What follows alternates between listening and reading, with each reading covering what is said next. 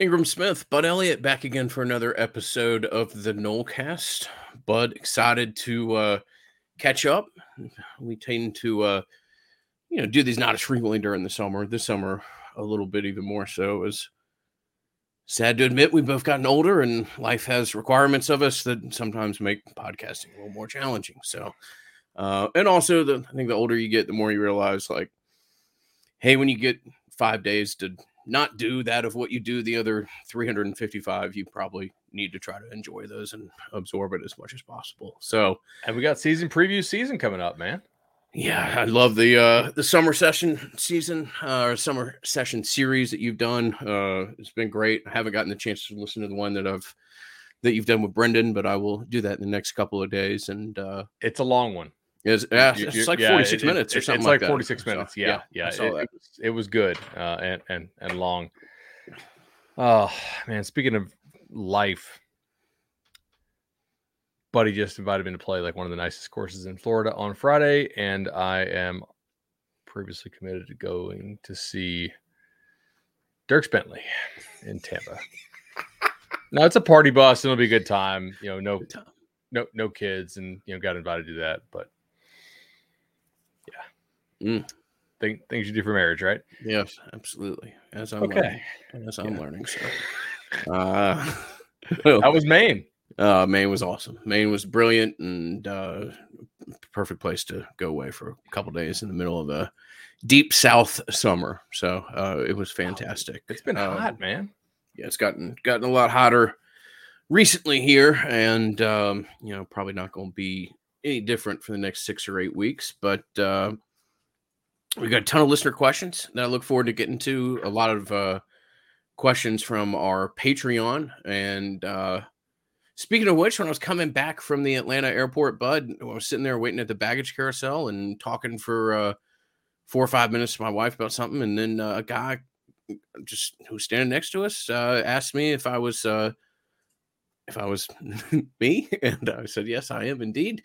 And he was a Patreon subscriber to the Nolecast, so shout out to Lucas. It was great to be able to just meet somebody by chance like that, and I can tell you that my wife successfully shamed him into becoming a member of the Battle's End as well. So, just a wonderful interaction for everybody out there. So shout out to you, Lucas, and shout out to the 12 or 13 Patreon supporters who have given us the questions that will make up a lot of today's episode. So thank you as always to those who go the extra mile to make the Nolecast possible. And I'm just sitting in a chair here that just keeps dropping, and I fixed this 3 times before we started recording. That's really, really frustrating. Nonetheless, we'll get into the show. Real quickly, just wanted to mention a report out there, something to keep your eyes open, tied to the solo show that I did a couple weeks ago, that Georgia Tech may have a stadium naming rights deal in the works, potentially with Hyundai. That would be very interesting. Would give you a decent idea as to the market. But I think I even said this during the show that like stadiums like Baylor, Louisville, and Georgia Tech, they're a little bit different because they're on some of the busier, they're on the major highways of the country. Georgia Tech happens to be on a stretch where 75 and 85 come together in the middle of downtown Atlanta. I don't necessarily know that is going to be reflective of what Florida State might be able to get out there. But, then again, Florida State's a much bigger football name and brand than Georgia Tech as well. So that will be interesting to see what happens, and might be another additional further data point in the conversation that we as a podcast had 3 or 4 weeks ago. Absolutely, man. That's definitely worth watching. Obviously, especially since Georgia Tech, pretty well known, they struck out on their top coaching candidates and had to go internal because they were broke. So, as they try to rebuild that program and find some money, seems to be important. And 2 very historical names on that field, just from growing up in Atlanta. And it's interesting to see a university that had fought to tie itself to its history as much as it has. And Georgia Tech, there's not many out there, but Georgia Tech kind of has its own version of like the 5 Rings crowd, who will be like, hey, we won 3 national championships in the 1950s, which is, that's awesome. but a proud institution that doesn't have the bank account right now that maybe it once had. So absolutely. Since we've been gone, last like 10 days or so, a couple commits that are worth knowing. We're not going to go over every commit. We'll go over the guys that are kind of definitely FSU quality, I guess. Let me see. So first, about 6 weeks ago, maybe 5 weeks ago, after the Dylan Stevenson news, I had said that like it's very important that FSU find somewhere, and they're going to have to go out of state to do it, to get a D end with real like game changer upside, because they failed to do so in last year's class at the high school level. And D.D. Holmes was the guy that we named, and they got D.D. Holmes in the boat, 4-star defensive end with some serious measurables, 6'6", 250 out of Gonzaga High School there in D.C. I think he's a player with some real upside and a guy who's worth going after. So nice job by the staff there to go and get that one. I'm sure he likes all the opportunities that are available to him in Tallahassee. And you beat out some programs that are also on the rise, not like a Georgia Bama level, but like South Carolina wanted this kid a lot. So they are also a program on the rise. FSU is ahead of the Gamecocks in their development, but nonetheless, an important get, especially after the failures with last year's class and at that position. Ricky Knight is a player that we have as a 3-star at 24/7 Sports, 4-star on the composite. That's probably about fair, right? Somewhere between like 300 to 500 grade is most likely appropriate there, I would think. Versatile athlete, defensive back, can maybe play some nickel. I can see the take, understand the take, and think he could be a valuable piece of the class, especially if you're going to use him sort of in that nickel role. Third kid, I'm actually pretty excited about. This Elijah Moore kid out of Good Counsel up in Maryland. Again, kind of going to the DC area. I got to see him at OT7 quite a bit out there in California when I was out there for the Elite 11. OT7 finals were going on at the same time, which is interesting planning. Maybe not good or bad, just depending on how you think about it. Not a guy with big time speed, but he does have a legitimately big frame. And when I watched him, he played big. So was able to use the size to beat out defenders, and he caught the ball with his hands consistently. So there's some things I liked about that. Those are kind of the three kids, in my opinion, who they've landed recently, who are, big time kids or potential guys that you think, if you're trying to win a national title, do they have the upside to develop into something? I think Holmes definitely does. I think Moore in a defined role does. And, Ricky Knight, we'll see, like could be a valuable piece of the defense as they continue, to build this class. You got 1 5-star right now in Landon Thomas. Croman Hope got a pretty big bump in the recruiting rankings by pretty much all the services. I think he's now sitting at 107th in the composite. And you have 6 or 7 guys in the top 300 right now in the composite. That's better than you have been doing. So things are generally trending in the right direction. Still want to see, better recruiting done by the defensive staff. But hey, it is what it is. We know that different head coaches value different things in terms of staff abilities. Some are more into coaching, some are more into recruiting, and some get the guys who can do both. And so that's kind of my take on recruiting right now. We'll continue to see if they can land, some more of these top 100, 5-star type players, the big time difference makers. But overall, things are going okay. Nice little recruiting update there, bud. Appreciate it. And always fortunate to be able to fall back on your opinion and expertise in the subject matter. Let's see. Anything else we want to touch on as to developments with the football team in general before we jump into listener questions? I can't think of anything else that's transpired out there recently. The only thing I wanted to ask you about, and if you can't comment, I certainly understand. There's been a lot of chatter there about sort of the SEC unifying its state laws with respect to NIL. Obviously, because Florida State is not in the SEC, but they are in a state that has an SEC program, the state of Florida would be included in that. Have you heard anything about that initially? Like, do you think there's any real chance that could happen? Not that Knowles and Gators work together all that often, but this would certainly be something that potentially could or could not be, in the best interest of the great work you guys are doing over at the Battle's End and also for Florida State. Yeah, that's a good question, bud. I would say that state laws are always being looked at and reviewed. I think the idea that you would have like 14 state laws or however many states ultimately make up the SEC once they get done expanding that are exactly uniform, I don't think that's going to happen. There's an announcement coming out next week having to do with the NIL world that I'm very excited about that has more than to do with the Battle's End, and it has more to do with Florida State. Let me put it that way. So I'm in communication with a decent amount of people that run collectives across the country, particularly across the Southeast, because that's where the major footprint of college football is. I don't think you'll see uniformity. I do think that you'll continue to see an evolution of this process and continue to see states basically question the NCAA's authority on a lot to So you saw A&M.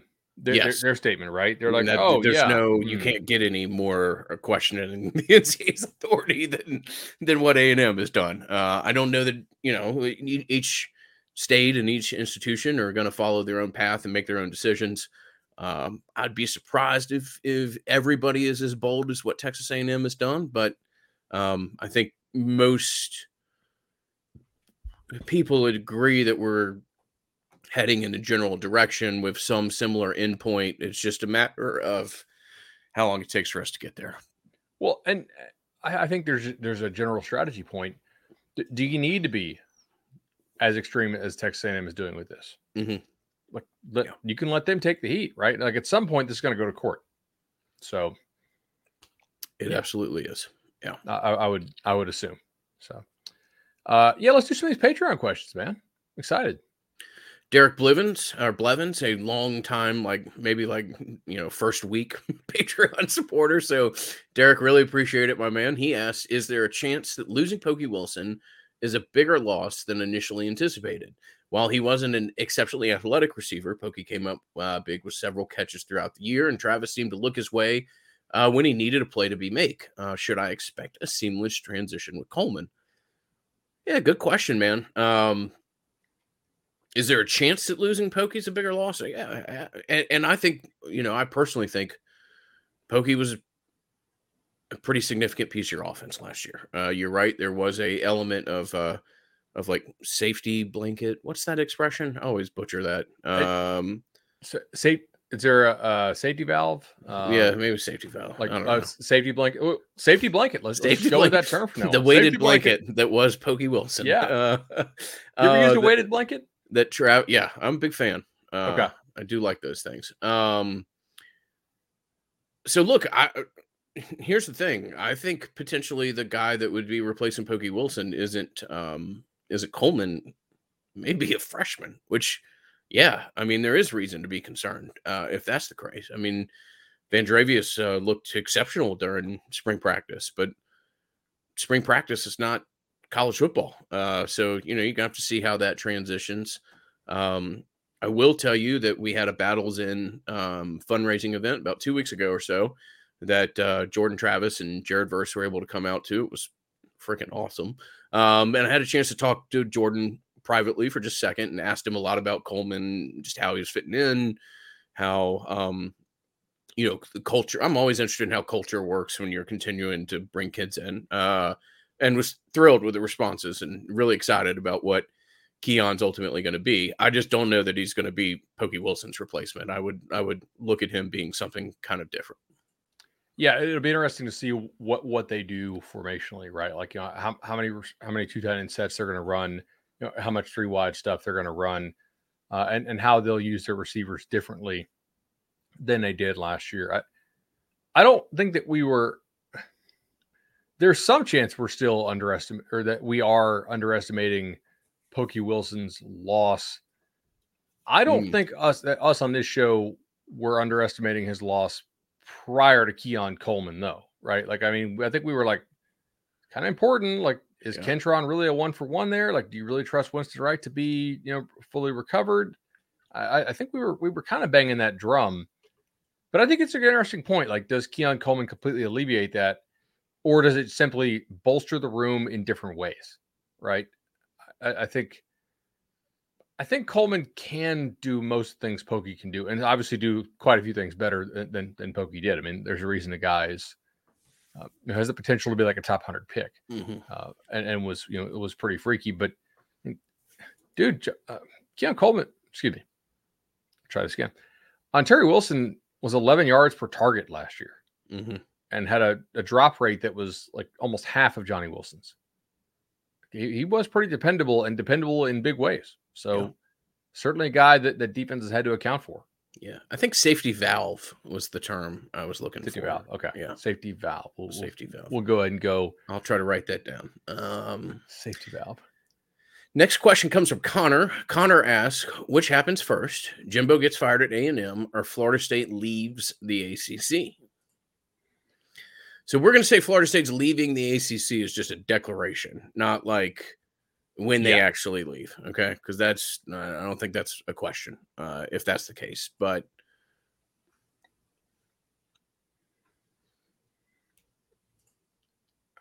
I still think Jimbo. Yeah, I'm going to say Florida State. Okay.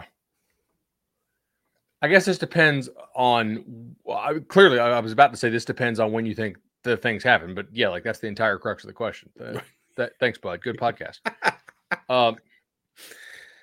It kind of depends on how good you think things are going to go for A&M this fall, unless you really think FSU is going to declare, in the next like month, which is possible. Yeah, I don't know. It's guaranteed. What was the date that we listed? And not that you August necessarily 15th? like August 15th was what we waited for last year before we started talking about this, because we knew nothing was going to happen last year. And whenever you talk about conference expansion, people tend to think that it's going to happen in like 4 days or something like that.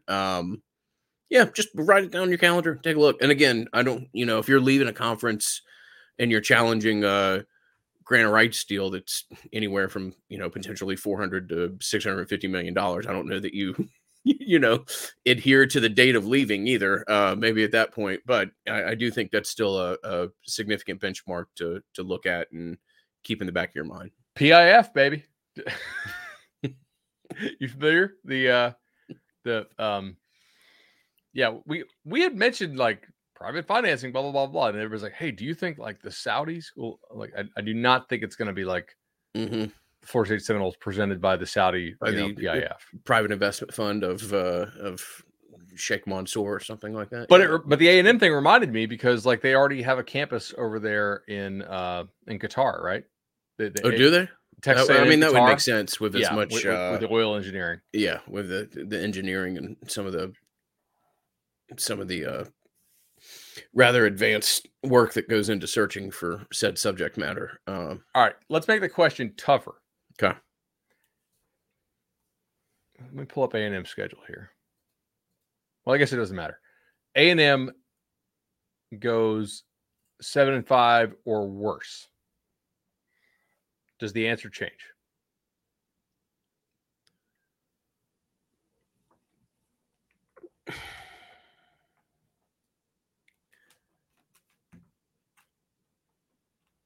I'm going to stay with my answer.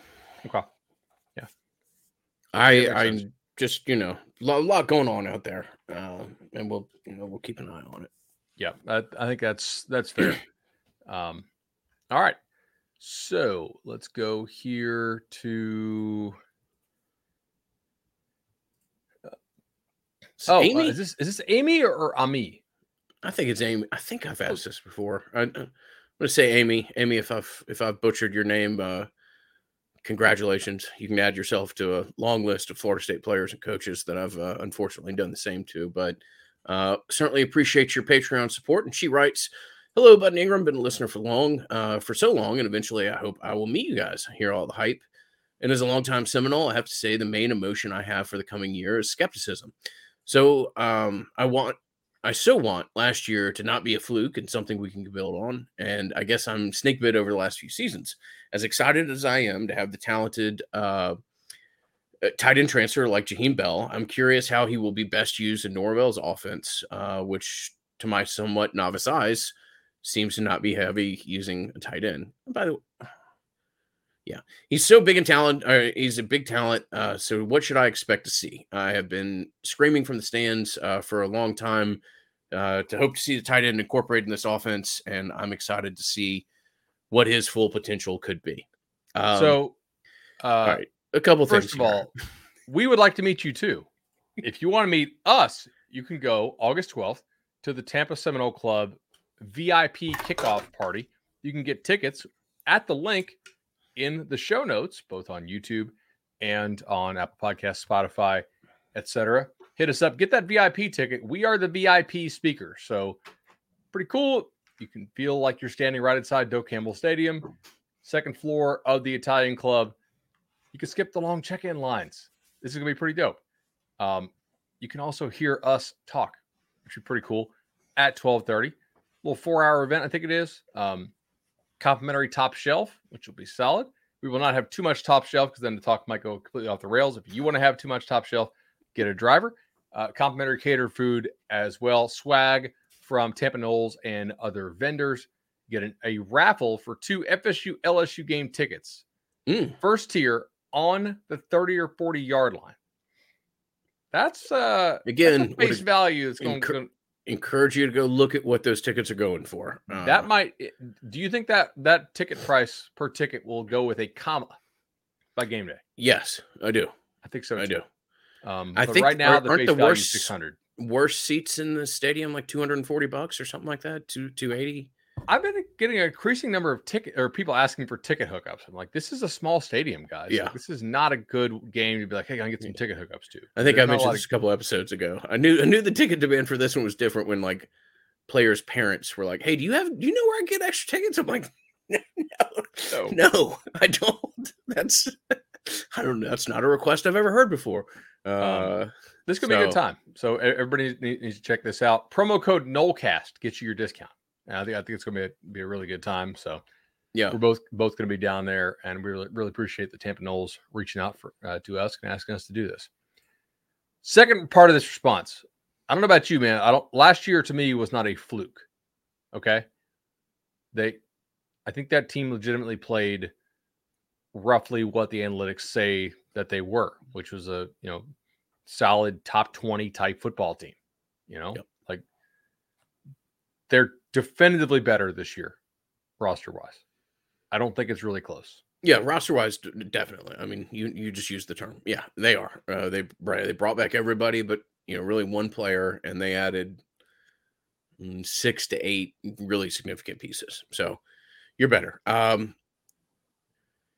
Not saying that like you would think they're a fluke, but I do think that there's some reason to have a little bit of skepticism in your mind just because of what happened and you and I, we know our opinion on bowl games, but still the last 2 games of the year, you played teams that were kind of average, particularly Oklahoma that didn't have their starting offensive line. And, you didn't do that at the line of scrimmage that, maybe you would have expected to. So I think there is a little bit of legitimacy there. And I don't want to say this, like, I'm not trying to sound sexist at all when I say this. I legitimately have loved getting to know more of the Nolecast audience because it's given me an appreciation for how many women follow college football and love it at a level that maybe people don't automatically associate. And then Amy's question just reminded me that it's a great question, Amy.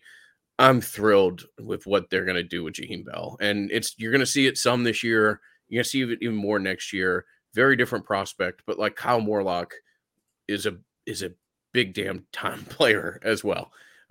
There's a lot to be really excited about, and what this offense uses the tight end, how it uses the tight end, and outside of even the tight end conversation, how it uses Jaheim Bell. You can literally line up Jaheim Bell at 3 different positions. You want to talk about being multiple, put a guy out there that you can line up as an H-back on first down, a tight end as a second down, and a power running back on third down. I mean, that's wild. So I am very, very excited to see what it looks like. And, Cam McDonald was a nice player, but making significant improvements. Significant improvement. Oh. No doubt about it, man. I mean, if Florida State was out of running backs due to injury, they would not ask Cam McDonald to move back there. South Carolina did, right? I mean, Good way of putting it. He is a different level of athlete than what you've had at the position. And we talked about is Keon Coleman a 1-for-1 stylistic replacement to what Pokey was? And I think in some ways, yes, in some ways, no. I actually do think that Jaheim Bell may be able to do a decent number of the things that Micah Pittman did for you, right? So, I mean, Jaheim Bell's not a huge guy, 6'3", 233.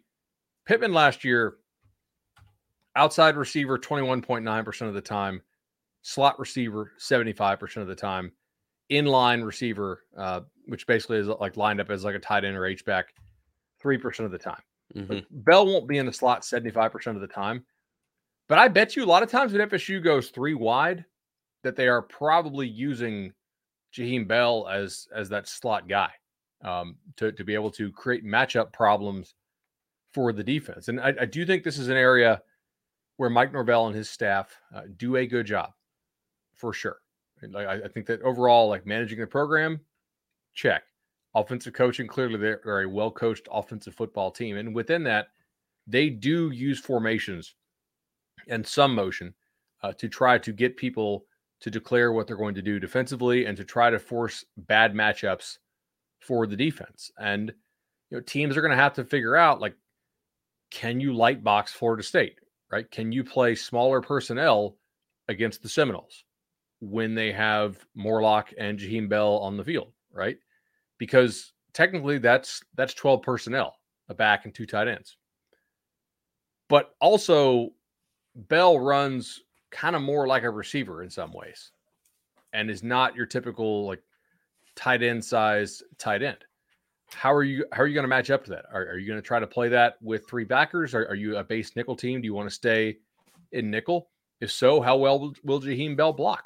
Do you have him matched up on a guy who, if he gets his hands on him, it's basically good night? Well, that could be really advantageous for you in the run game because Johnny Wilson is already a fairly effective blocker, and I think it's kind of an underrated part of his game. If he becomes an even more consistent blocker, like Micah Pittman was a pretty damn consistent blocker. He didn't always pancake guys, but he didn't miss much. Wilson has some pretty impressive like pancake style blocks from the receiver position. But dude, I think if Johnny Wilson becomes a little bit more consistent in his blocking, the quality of blocks when he actually gets the guy blocked are really kind of game changing. And if Bell can be a consistent and willing blocker for you out in space, in line as an H-back, I think that's one of the reasons why once he hit the portal, Mike Norvell and company had to be so excited to see him hit the portal because of how much they really do with formations. Like they get in a lot of different looks. And I think they act with some intentionality there in doing so. I think you're going to see him catch the ball quite a bit on short and intermediate routes. There'll probably be some play action deep type stuff, but getting the ball in this guy's hands on screens, especially against teams that are playing a little bit more light box, he's a difficult dude to tackle, right? He does have some running back wiggle to him and some difficult ability to bring down in the open field. I'm excited about it. I don't think last year was a fluke. There's certain things I think we can say might have been a little bit fool's gold. Like, was it really a top 10 or whatever defense? In my opinion, no. But overall quality of the team, the jump they made from 21 to 22 was not a fluke. The 22 team would beat the crap out of the 21 team. Mm-hmm. I think. Who do we got here? Mikey Lowe asks, what are the most important matchups in the opener against LSU? All right. Almost every single one is important, but like a couple fun ones. Is it the most important? I don't know. Is it the one that I'm looking forward to the most? Who's the kid that Verse got the best of last year? The freshman, Will Campbell, who ended up being really good last year. Ultimately, that was his first ever game. He turned into a hell of a player by the end of the year. Yeah. And I'm excited to see. Now, to be fair, he was second team All SEC as a true freshman left tackle. Yeah. Verse was playing his first game. Not playing for Albany or whatever. So, 2 different kids. entering into a different level. But Verse is a damn grown man, and that kid will be a hell of a lot closer to it this year. So that is one that I'm really excited to see. And I can't even, I don't know, man. I can't even talk about that game to an extent. It's I'm so excited. It's so important. It legitimately feels like you've got a potential playoff game as your opener, and that's wild to have, wild to be able to talk about, and wild for this fan base to have gotten there so quickly. So that's awesome. I'll go the Battle of the Smiths. Maurice Smith against Mason Smith. Mason Smith was he was like the number 1 overall player in the country on Rivals, consensus top 10 player in the country across the board, all the recruiting services, big time defensive tackle. Was a sophomore last year, I think. Ended up blowing his ACL in the second quarter of that game in the Superdome. Was making a pretty big impact in that game, honestly, before he blew his ACL. And I think Florida State probably still wins the game last year, because like all kinds of crazy stuff happened at the end of that ball game too. From people fumbling punts on their end to goal line fumbles on pitches at the goal line on FSU's end. We don't need to revisit that. But if Mason Smith is back and healthy, that's a guy that Florida State probably needs to double team consistently, because like I don't think Maurice Smith could handle him one-on-one. Just what did Jimbo used to say? They don't let lightweights fight heavyweights, and Smith's gotten a lot bigger than he used to be, and has put in some good work in the weight room. Mason Smith is like, if he's healthy and plays to his ceiling, is like the best interior defensive tackle in the country. So yeah, I mean, you just said he's I'm not trying to knock kid Smith in the country coming out of high school, and it is what it is. Yeah. I will say another matchup that I'm excited to watch here is Mike Norvell and Alex Atkins against all of the new pieces in the LSU secondary, and how Mike and Alex will use formations like we just talked about in the last question, to create coverage busts against a lot of new pieces that Matt House, who I think is a really good defensive coordinator for LSU, how he'll be able to implement all those guys in. Do they know all their coverage checks? They haven't played together a whole lot. They're good players. I mean, like Denver Harris was really damn good when he was on the field last year for A&M. He just got kicked out because he was doing 1,000,000 miles an hour in a parking garage and doing it on Instagram Live, which is not a great move generally. But like Deuce Chestnut from Syracuse can play, right? The Johnson kid from Ohio State, they think can play. They're very excited about the kid they took from Southeast Louisiana, Zy Alexander. That's still a whole lot of new pieces in your secondary. How do those guys communicate? Can Mike Norvell and Alex Atkins create a coverage bust or two that allows you to hit, not freebie because you got to earn them, but you have to work for them. You have to show the different formations over and over again and vary off them. Can they create the wide open explosive play opportunities that, like, I think you're going to have Johnny Wilson and Keon win one-on-one matchups? Can you create a couple one-on nuns where you get some busts? And I think if you're Norvell and staff, aren't you pretty happy this is the first game of the year? Like, they would line up and play this thing tomorrow, I think, given the amount of returning experience. And you see what I'm saying? No, yeah. No, I mean, it's a reason why Bill Connolly says you're the most experienced team in college football or whatever it is this year. You'd want to play it immediately, and I think you're right, as you were last year. Better to play LSU earlier than later. So, by the way, the other kid, the right tackle for them, ended up Emory Jones Jr., who was also a true freshman, ended up being fairly okay down the stretch. So I think they're pretty good up front, man. They did take this kid from Maryland, Mason Lunsford. I don't know how he'll be, but like they get Dellinger, Marlon Martinez back. That should be maybe the best offensive line you face this year. Probably. Yeah. Want to always thank our friends, legendary team at Legendary Home Loans. Bud and I have been fortunate to partner with these guys for a long damn time, 5 or 6 years. Bud's gotten 2 mortgages through them. I'm continuing to kick around an opportunity as well. Just the best in the business, best partnership that we could ever hope to have with sponsors, particularly in a field like this. 844 FSU Loan, again, 844 FSU Loan, the legendary team. And we thank them, as always, for the support that they've provided the Nolecast and for the emails that they continue to send me with closing deals, updates, and everything else. So awesome, and always want to thank those guys. I got my new home report emailed to me from Legendary. Not new home, but my updated home value report. I was like, man, this feels good. That those guys worked hard for me and got me a great rate, and as they do everybody. And you don't close as many loans as they have for our listeners without working really hard and being a great team.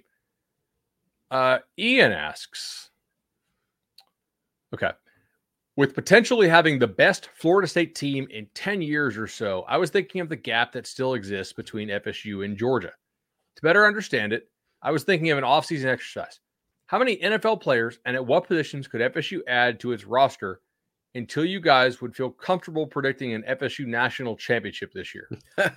Okay, this is kind of cool. Great question, man. This is fun. Yeah. I mean, I love our first of all, let's say 8 years or so. I mean, this is let's not compare this team to 13 or even 14 when it comes to what the roster looked like. But yeah, it's fun, man. I don't love, and it's only fair because you're always going to compare yourself to the apex of the sport. But like there aren't many, if any, programs that look at their roster in Georgia and be like, yeah, we're right on par with them. Definitely. So, and I'm not sure Florida State's far enough removed from some of the worst years in program history to expect to have a legitimate benchmarks with Georgia either.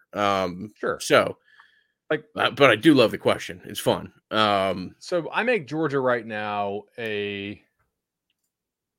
that was Georgia State. Excuse me. Let me make sure I'm pulling up the right tab here.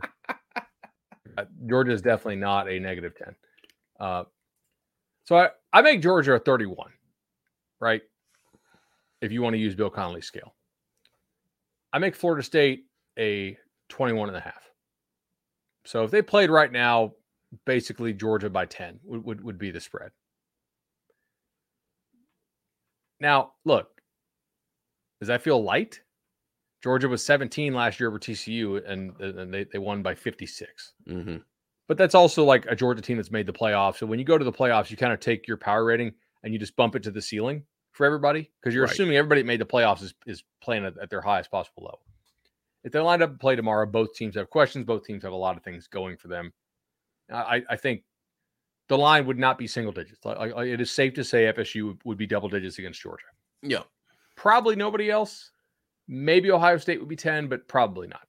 So, and obviously there's room for Georgia helium if the quarterback looks as good as maybe they think. Like they probably immediately go to like a 33 or 34 if Carson Beck looks great. Yeah. We need to define some things for this question though. So how many NFL players and at what positions? Are we just saying like random NFL starter or because if you put Patrick Mahomes on this team, they probably win the national title, right? I mean, you would, yeah. I mean, let's say so. Yeah. Yeah. So let's the guys winning Super Bowls, he's probably winning national titles. So yeah. I mean, so let's just say average NFL starter at the position.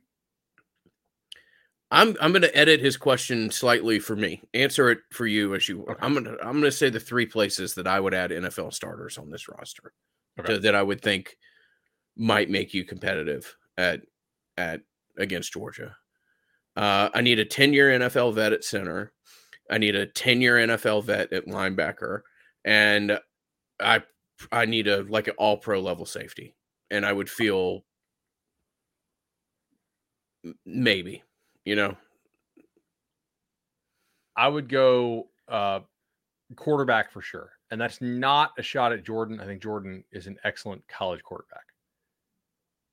The difference between a legitimate mid-level NFL starter, so not Josh Allen, not Mahomes, but I don't know. Name like Tua is probably a midline NFL starter, right? Mm-hmm. I would think. Like Dak Prescott's like he's too good. I would go quarterback because the ways it opens up the passing game even more. It's the most important position on the field, and I think it's the hardest one to play. And the upgrade is just so sizable if you get a guy that's already shown he can do it at that level. Not that Jordan can't, but I don't think anybody thinks he's going to be an NFL starter in 24, even if he gets drafted, which I think he probably would get drafted if he goes pro. I think, yeah, I do like your center one, for sure. That's good. I don't want to steal that though. That's a really good one. I would take another defensive end, I think, just because of the ability to just wreck. Like if you give me a legitimate number 4 for me. Number 4 for me. Yeah. And I like Pat Payton a lot, and I think Turner has some upside. But if you put Verse with another D end there, I think that's pretty ridiculous. As for your ability to do that. And really, like we're going with, are you familiar with the concept like strong link system versus weak link system? Yes, I'm familiar with it because I had a conversation with somebody about it 2 or 3 weeks ago. But I'm not fully fluid, but I know what you're talking about. So for the listeners, right? Strong link system is where like the best player or the best part of the system is the most important part to its success. Weak link systems would be stuff where it's not how much the top 3 guys matter. It's can they pick on the 4th guy type thing. So receiver, strong link system, right? Quarterback, clearly strong link system, and it's basically its own system itself because the effects, good or bad, are so outsized. Offensive line, generally a weak link system. Defensive backfield, kind of the same, weak link.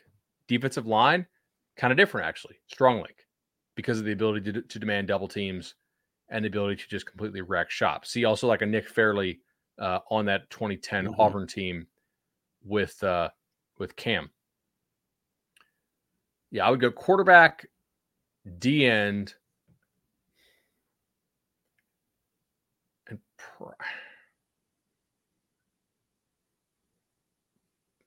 see, I feel like I like the D tackles enough, so I'm not going to do it. But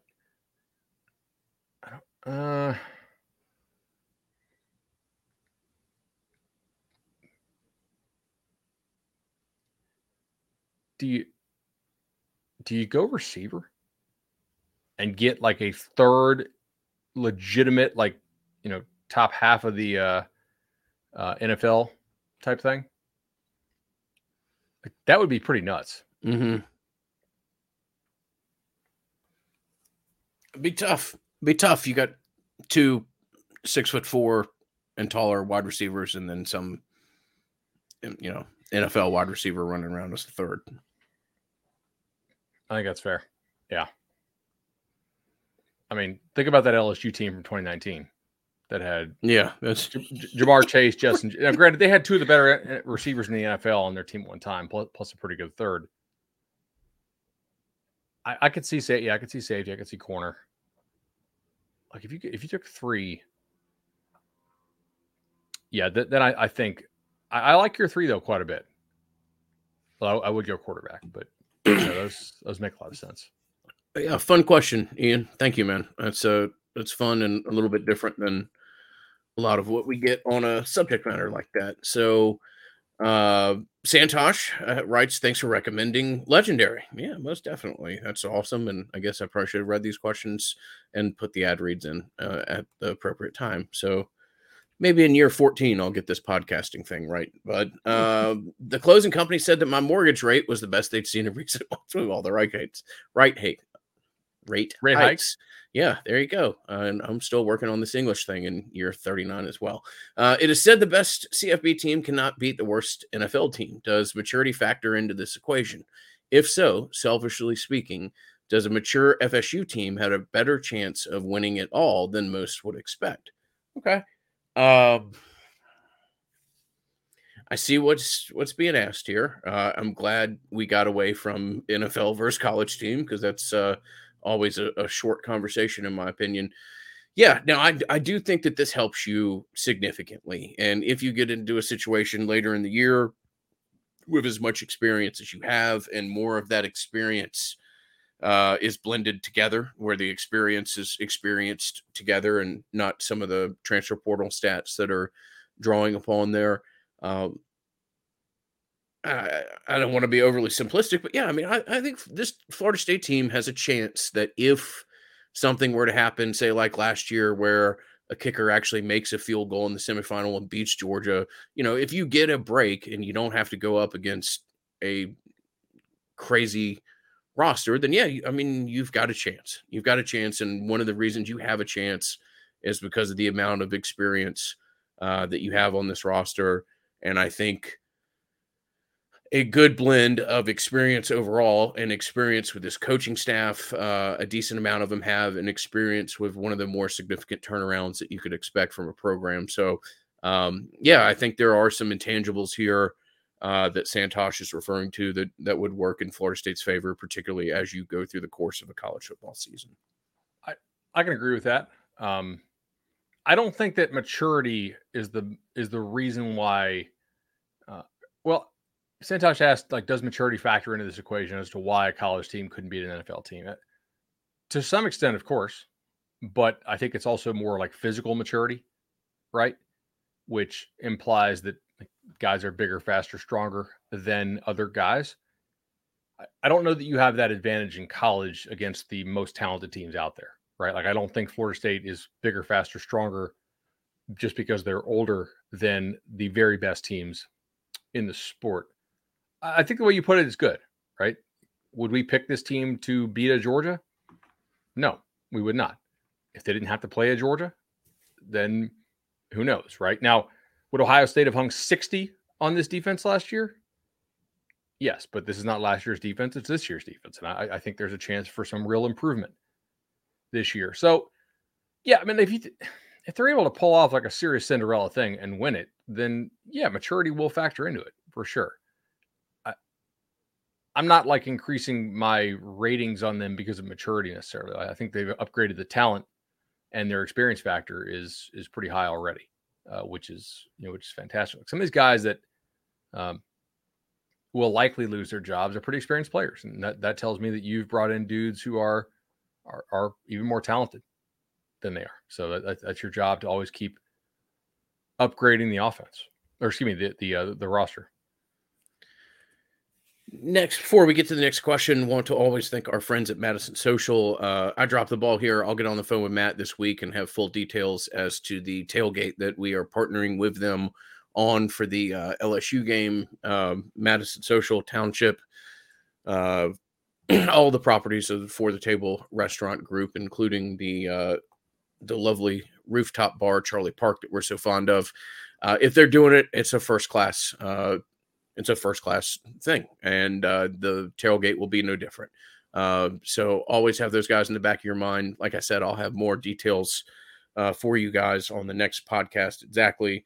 But if you're going to the LSU game, very much look forward to seeing you there, and very excited to continue to partner with our friends at Madison Social. Michael Johnson asked, and Michael, I want to thank you for the performance that you put on in the 1996 Olympics. Seeing you break the world record was one of the greatest moments of my sporting fandom. What positions still need to be filled in Tribe 24? But I will throw this one over to you. Sure. So quarterback, feel pretty good. Running back, feel pretty good. They would still like to take a big time receiver, for sure. A offensive line with Zendamela and Atite going to USC still has some needs. They're in on some guys there who do have some upside, but it's not a great offensive line year in the state, and it does appear to be better for next year. So I would not expect a huge class there. You probably still want to find another strong defensive end with legitimate upside. Probably got to go get a defensive tackle, right? Depending on what you think about what's in the class right now, and there are some very widely varying opinions on what they have in the class right now at defensive tackle. Linebacker is what it is. Everybody knows my thoughts on that. I thought the promotion of Randy Shannon was a poor move. I thought the hiring of him to be an analyst in case you had a shot to get Earl Little, right, was a good move, but didn't think he should be a full-time coach on a staff that's trying to chase a national title. Nothing he has done recruiting linebackers has made me change my opinion on that at all. Like, in fact, it's just only strengthened it. So, linebacker, maybe somebody on the staff knows somebody again, like last year, and able to save themselves from that. Corner, obviously, Charles Lester and Jamari Howard maintain or remain the top two there on my board, and I think FSU's board as well. They like Kevin Levy, the defensive back as well, who's got some serious speed. Obviously, his game's a little bit raw. He's fairly tight with Ricky Knight, so I think there's some chance he could be in the class. And then they're gonna have to figure out like what they're doing with the safety board. So they just took Rodarius Morgan, who is potentially a useful piece out of Phoenix City, a guy who can definitely hit and be a kind of a versatile dude for you. I think, like, where does CJ Hurd fit in to the class? Obviously, he's if you guys have followed us, he's a safety, but a little more of a linebacker build. We'll see, and that's basically it right now. They're in this weird spot, man, and I think they know it, and I think they're addressing it. So this is not a great class of recruits, not FSU wise, but just in general. 24, we think as an industry, is down. There's not a lot of big time guys at the premium positions out there. I think 23 was a lot better. I think 22 was better. And I definitely think 25 and definitely 26, based on the early returns on 26, are better. So not all NFL draft classes are created equal. Not all college football recruiting years nationally are created equal. So an optimal strategy, I think, would be to take a smaller high school class. However, we talked about this a couple months ago. You don't want to get the reputation as not caring about recruiting high school at all. You want to have high school coaches feel like you want their players. And you've taken relatively small high school classes in prior years. So I do think FSU has a bit of like a PR maintenance thing it has to achieve by taking a couple more high school kids this year so that they are not so heavily portal. And again, they have had great results with the portal. But at the same time, you take the FSU job because your proximity to talent and the fact that you have a great tradition of recruiting at the high school level. That's why I think you have to take maybe a bit bigger class than the talent level available to you in the state would dictate. Not that you take guys that can't play, but like maybe the value add to the roster of taking, 22 guys, 21 guys is not the same in 24 as it would be in like a 25 or would have been in a 23. Is that, I guess, a fair way to put that? Like, yeah. Image maintenance matters. Yeah, it does. It does. Definitely. All right. Let's see. Like two more, maybe? Yeah, let's do two more here. Nicholas Whaley writes, what should Florida State's answer for Harold Perkins be in the upcoming opener? We didn't get to see him much last year in our game, and I'm assuming Mike and Co are working on a game plan to accommodate his presence at linebacker. But I'm going to lean on you here on this one. Okay, so Harold Perkins, for those who do not know, maybe you just watched FSU or ACC ball, is a former 5-star recruit. Came on a little bit slow early on freshman year, but then really hit the scene and dominated the SEC in the month of October and had a very strong November as well. A lot of edge rushing for him. Pretty instinctive player, a guy who just has incredible burst and bend and is a nightmare to get blocked. A weird fit because I think he's a better pass rusher than he is a linebacker, but FSU's moving him more to off-ball linebacker this year to pair him with Omar Spates, the excellent transfer linebacker they got out of Oregon State. So if he's indeed playing that spot, I think you got to watch the A&M film. Surprisingly, not usually we go to A&M for keys on how to play offense, given their track record over the last few years. But A&M basically ran right at him, and it's like, hey, like don't let this guy chase and hit the play from the backside and have his speed impact it. Try to make him read as much as possible. Try to make him wrong as much as possible. And if necessary, try to make him come at you head on as often as possible. So I'm interested to see, like, how much do they use Perkins to spy on Jordan Travis, right? I think the spy game will be an important part of both of these teams' strategy in this ballgame, because Jaden Daniels, I think I saw the stat. I want to give credit. I believe it was Sports Info Solutions. While his passing wasn't great last year, I think he had like the highest scramble rating in terms of like scrambling for yards of any quarterback in the last 10 years of college football. So in hindsight, FSU did a pretty good job containing Daniels, as frustrating as it was to see him run around on that field in the Superdome. But Perkins may be a spy in this game. Like, part of this answer is unknowable because we do not know how they plan to deploy him. My guess here is that in long down and distance, they will get him lined up as a pass rusher and bring him. And that's a problem because nobody in the SEC seemed to be able to block him when he came on blitzes. He had 13 and a half tackles for loss, a havoc rate of 5%, which is just completely nuts and usually not something you see at the Power 5 level. That's like a G5 guy who didn't hit the portal is going to get drafted, no doubt, and just dominates his competition. 7.5 sacks on just 141 pass rush attempts, which again is pretty nuts. 15% pressure rate, led the team, obviously. So yeah, like, the guy's a beast. That's why you recruit 5 stars. Some of them bust. The ones who don't are generally game changers, and you will have to get him blocked. I think you're going to have to make him think a whole lot and see if you can get him thinking, get him a step slow. Because if he knows where the play's going and he can just run after it, it's very difficult. Yeah. Be great to have never mind. I'm not going to say that. All right. Jeff says, final question here, Jeff. Before we get to Jeff's question, I want to thank our friends at Congruity. I was talking to Bud earlier today. This has been another fantastic partnership. The Nolecast had an old friend of the Nolecast reach out yesterday about potentially moving his business over to Congruity, and hopefully that transpires. And I just want to check with him before I say that out loud. And look, Matt Lewis is exceptional. I've heard nothing but great things back as to the experience with working with Matt. And I can personally testify from 3 or 4 times over from working with Matt and his team at Congruity that they are fantastic when it comes to payroll, HR, anything that you could possibly need to make your business run in a more optimal fashion. Would highly encourage you to either go to congruityhr.com or feel free to send me a note on social media, and I'm happy to make a introduction to you. They're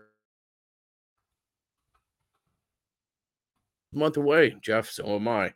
Assuming a consistent starting offensive line is a key factor for a successful season, what is the over-under game total for the same starting offensive line for the Noles in 2023?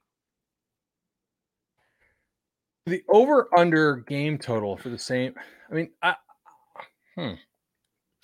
So I don't want to say it's a bad question, but I'm just not sure what Jeff means. It's not a bad question. Obviously, injury is going to be the biggest thing here. Is there anywhere where you could see maybe someone not necessarily losing a job, but a job transitioning over the course of a season? Maybe. I mean, maybe at center, you could see that. Maybe at one of the guard positions, depending on what happens at center. I think I know who the tackles would be, but there's still a lot of pieces in play and pieces that you're not ultimately going to be able to evaluate until you see what actual game tape looks like. So, it's a storyline for sure. I mean, think about it. Like, if the idea that Byers isn't a starter ends up true, which I think would be a problem if it is, because I don't think that represents your highest possible ceiling as an offensive line. I think he's a starter. Personally, look, my opinion means nothing. I think he's a starter at guard or tackle 99%. Okay, that dude's going to start somewhere. If he's not, you're in trouble. Yeah. Or personally, like your 2 most important games are in the first month of the season. Yeah. You need to play your high. All right. So you need to make sure your highest upside players are in the lineup and starting. I think getting him Bless ready. Harris is going to be a starting tackle for you.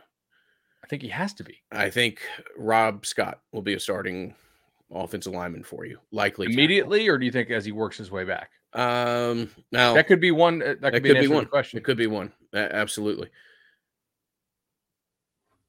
I don't think Armella is quite there yet, although there's been some progression. The international kid they're so high on, but that's not a kid you're going to play first year. Lucas. And then it just works out, does the kid at Colorado see a guard or a center? It'd just be interesting to see. I think once you get your group, I don't think there'll be a whole lot of changing, although you're right. If Rob Scott's maybe not ready in game 1, but you would want him ready by game 3. I mean, you don't want to throw somebody back for Clemson, I guess is what I'm saying.